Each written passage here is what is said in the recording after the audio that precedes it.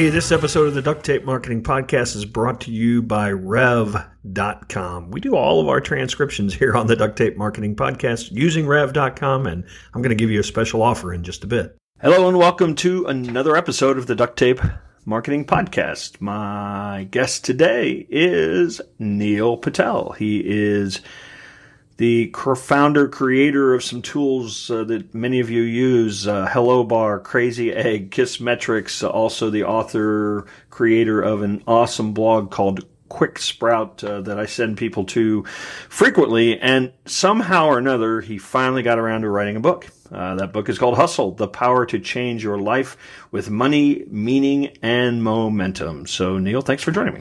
Thanks for having me. So, I actually had Robert Cialdini on the show recently, and he's the author of Influence and has another book out currently, and it was 30 years between those two books. So I had to ask him, what took him so long. But I think there's probably a lot of people wondering, why is this Neil Patel's first book? I just haven't had the time. And it was funny, after this book came out, You're too busy writing other content. That's blogging. And the funny thing is, right after the book came out, I've had so many people ask me if I want to write another book. And I'm like, whoa, I just got one out there. Like, I'm not ready for any more books at the moment. Yeah, actually, you're in that window where I swear I'll never write another book. That kind of after you've come out of it, and now you're doing all the hustle of promoting it. So let me ask you this then. Why was now the time for you to write a book? I just felt that it was a great point in my time to try to capture a new audience. So I have, especially online, most people who are interested in learning about marketing, at least online marketing. And now I'm trying to just help people who want to start businesses. And I was like, you know what? Why not try to write a book because it can reach a really broad audience? Yeah, and I actually really like that because you're right. You've written almost anything. Somebody who wants to generate traffic or things like that. You've written a ton about that. Another book by you maybe wouldn't add that much to it, but I really like how you've kind of taken, in a lot of ways, your life experience, your business experience, and said, here's what I've learned through the years. Now, you have a couple of co-authors on this. How did that come about? Yeah, so we were all thinking about the similar ideas. So Jonas, Patrick, and I, we've known each other for a while, and we were just like, hey, it'd be really great to write a book that just helps people find their passion in life, succeed at whatever they want to do, and not just necessarily entrepreneurship. It could just be that they want to improve in the corporate workplace and climb the corporate ladder, or they feel that they're stuck in life and they're not sure what to do next, and they just feel like nothing is progressing and life sucks, right? We just want to help people accomplish their goals, and it's not necessarily financial goals, just whatever makes them happy. So one of the things, you break the book into 3 sections, which I like. To me, it kind of guides it. So it's heart, head, and habits. And in some ways, that's kind of the progression maybe of how somebody learns that they're on the right path as well, and how to stay on the right path. One of the things that in the first section that kind of took me, because it's a little counterintuitive. A lot of people think in terms of people starting businesses as that's like the ultimate risk. And I think that you turn that on its head a little bit and talk about, if you're not doing what you were meant to be doing, if you're not starting a business, if you're miserable, that's actually riskier than, creating some venture that you can be passionate about. Yeah, you just need to go out there and do something, right?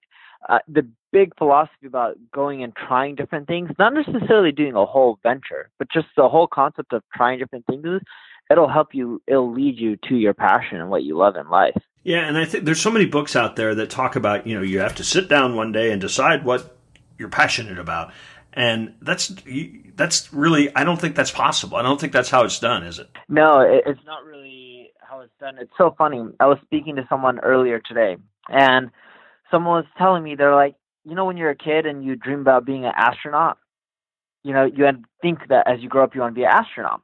But most people don't really do what they've dreamed of as a kid. And I'm like, yeah, that's true. And they're like, do you think we should all go back and do what we dreamed up as a kid? Because most of us are not happy. And I was like, no. And they're like, why not? And I'm like, well, as a kid, you want to be an astronaut, even though that may seem awesome as a kid. As an adult, if that's what you dreamed up, the chances are you're not going to love it. And what you should just be doing is trying out different things. And two things will happen. Either one, you'll find out what you dislike really quickly. And two, you'll eventually be led down a path on what you love from that. So, for example, my first venture was a job board. Failed miserably, but from it, I realized that people just don't come to your website, and I learned how to market it. I fell in love with marketing, so I decided to get into consulting. From there, I realized that I hated consulting, even though I loved marketing, and it wasn't for me. But through consulting, clients had issues. One of the big issues was is they couldn't figure out what made people convert on their own website, so we created a software company from that. I didn't care to necessarily create software. I love the concept of it, but I found my passion, and that passion was marketing my own businesses. And one thing you pointed out that I want to go back to is that idea of it's okay to find out what you don't like too. In fact, that's part of the learning process. A lot of times when I'm interviewing clients and trying to get them to decide, who their ideal client is, it's a lot easier for me to say, okay, who don't you want to work with? Because that sort of rings truer or at least comes to mind faster. Yeah, no, you got it right. It's process of elimination. If you quickly figure out what you don't want to do, eventually you'll narrow down what you could be potentially doing. You introduce, or at least use in this book, a couple terms that I want to dive into. One is, I believe it's pronounced hormesis, the idea of kind of stress for success. And I wondered if you would try to apply that to why you believe that's an important element of growth. Yeah, sure. So when you're not stressed out, think of it this way. If everything in your life is fine and dandy, what happens? Right? So you run duct tape marketing. If every day of your life is easy and you never had anything to stress about, what's going to happen in your life? You probably get pretty complacent. Yeah. And when you get complacent, do you have anything that's driving you to do better, keep learning more, growing, etc.? Right.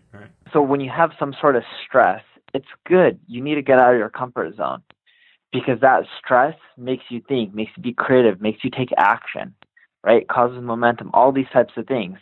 When you don't have stress and things are really easy, and I see this a lot with trust fund babies, in which I have a ton of friends in New York. I'm in New York right now, who have generated quite a bit of income just from their parents, in which they didn't necessarily have to make that income, but they just got that income purely from their parents, right? Like, got $100 million or whatever it was, a large amounts of money.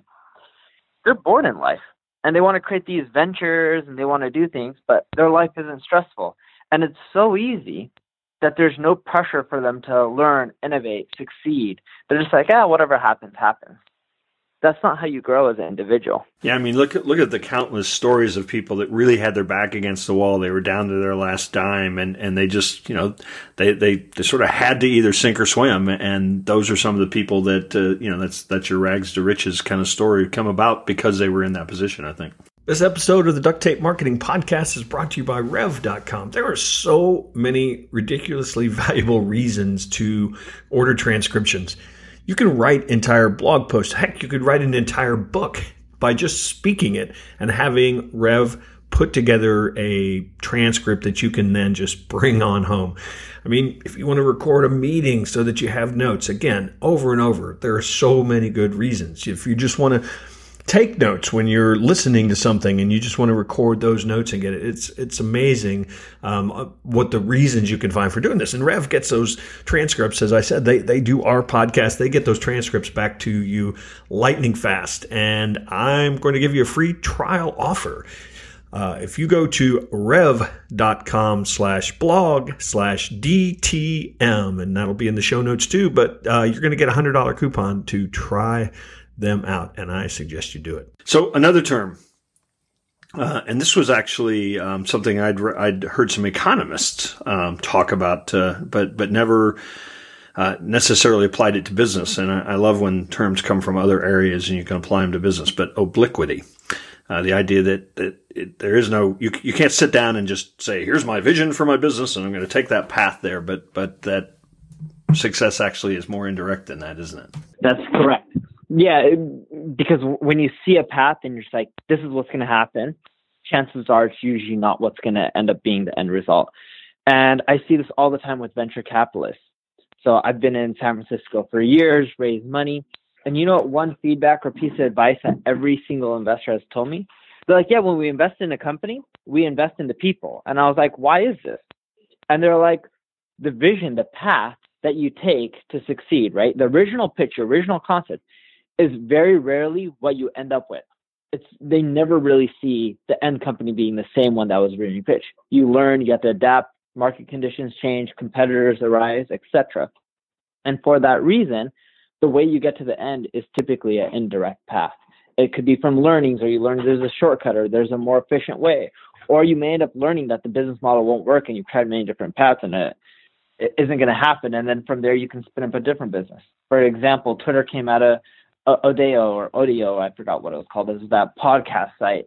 And from it, they weren't doing well at all. But they built Twitter internally, and they're like, oh, this seems like a much better idea. And yeah, people could say Twitter's struggling right now, but they're still a multi-billion-dollar company. All right. So why the term hustle? That comes pretty loaded with some ideas, presuppositions. How does that term play out for you? Yeah, so the way we see hustle isn't like most people. So during my dad's age and time, when the word hustle was used, he was like, oh, you're going to go and sell drugs on the street corner. Right, yeah. Or you're going to get hustled. That's a term too. Yeah. Exactly. But if you've been looking at the last, and which you have, if you look at the last 5-10 years, the concept has been changing, right?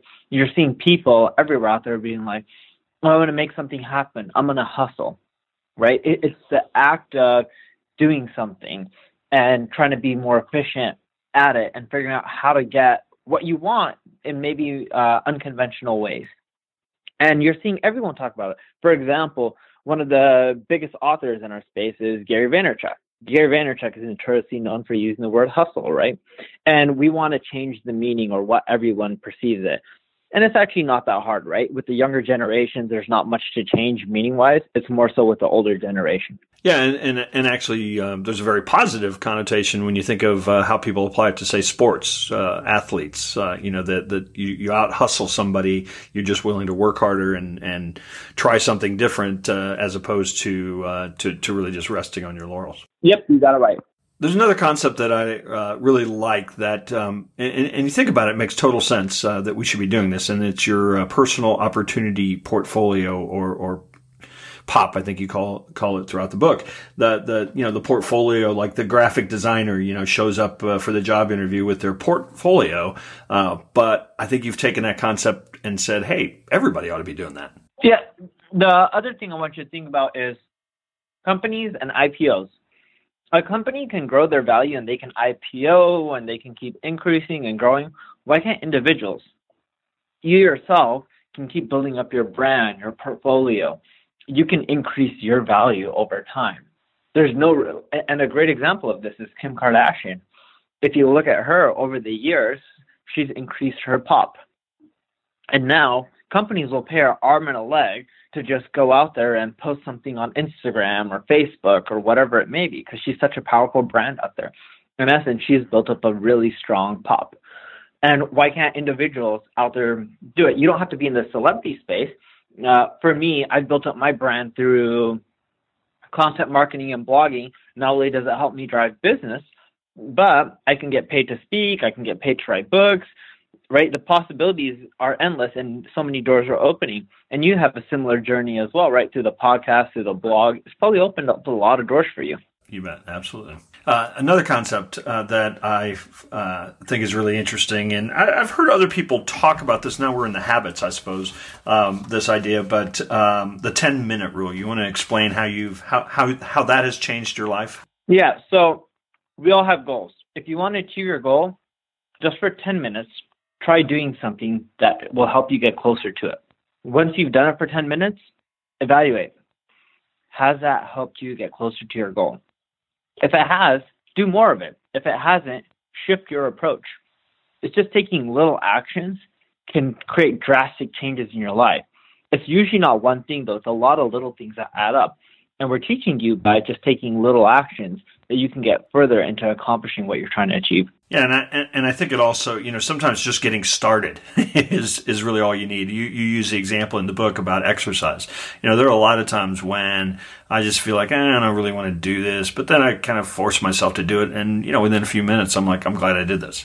So I do think that I do think it has a little bit of that getting started. The inertia it takes to get started. Definitely. Yeah, and when you look at it as 10 minutes, it's not overwhelming, right? You're like, oh, all you'd have to do is for 10 minutes. Not a big deal. If I tell you to go do something for an hour, you're just like, 1 hour, that's a lot of time. Now, another thing I want to dive into, a lot of people, I think, really try to be the best at what they do, and that's a noble goal. I don't have a problem with that. But I think you also talk about a lot of people end up succeeding by, I don't want to say they're intentionally mediocre, but maybe they're sort of mediocre at a number of things that they can combine.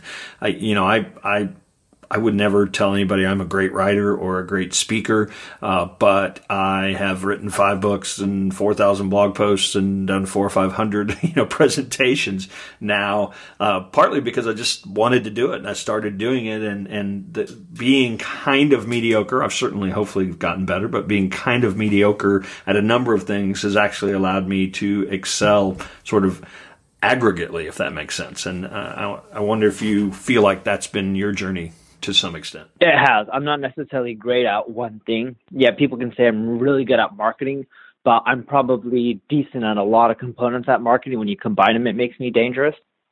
Malcolm Gladwell talks about the 10,000 hour rule, in which if you do something for 10,000 hours, you'll become an expert. What we say is there's a lot of things that you're going to suck at. There's going to be some things that you're mediocre at, and you're going to have a natural talent. When you try different things, you'll figure out what your natural talent is. And if you spend time perfecting your natural talent, and usually if you're talented at something, you usually love it, because what's easier for you is typically the thing that you fall more in love with. If you start trying to improve it, you can actually make a career, a living off of it, right? Especially when you combine it with your other abilities. So you have put together a website that you actually have a few of the tools that you talk about. You have some resources there at hustlegeneration.com. Is that right? That's correct. And anywhere else you want to send people to find out more about you and the various things that you're doing? NeilPatel.com. Great. Well, Neil, thanks so much for joining us. Hustle, the power to change your life with money, meaning, and momentum is available everywhere. And I suggest it is just the nuggets a handful of nuggets that you could pull out of it in a quick read are well worth the price of the book. So, Neil, thanks for joining us. Hopefully we'll see you out there on the road. Thank you for having me.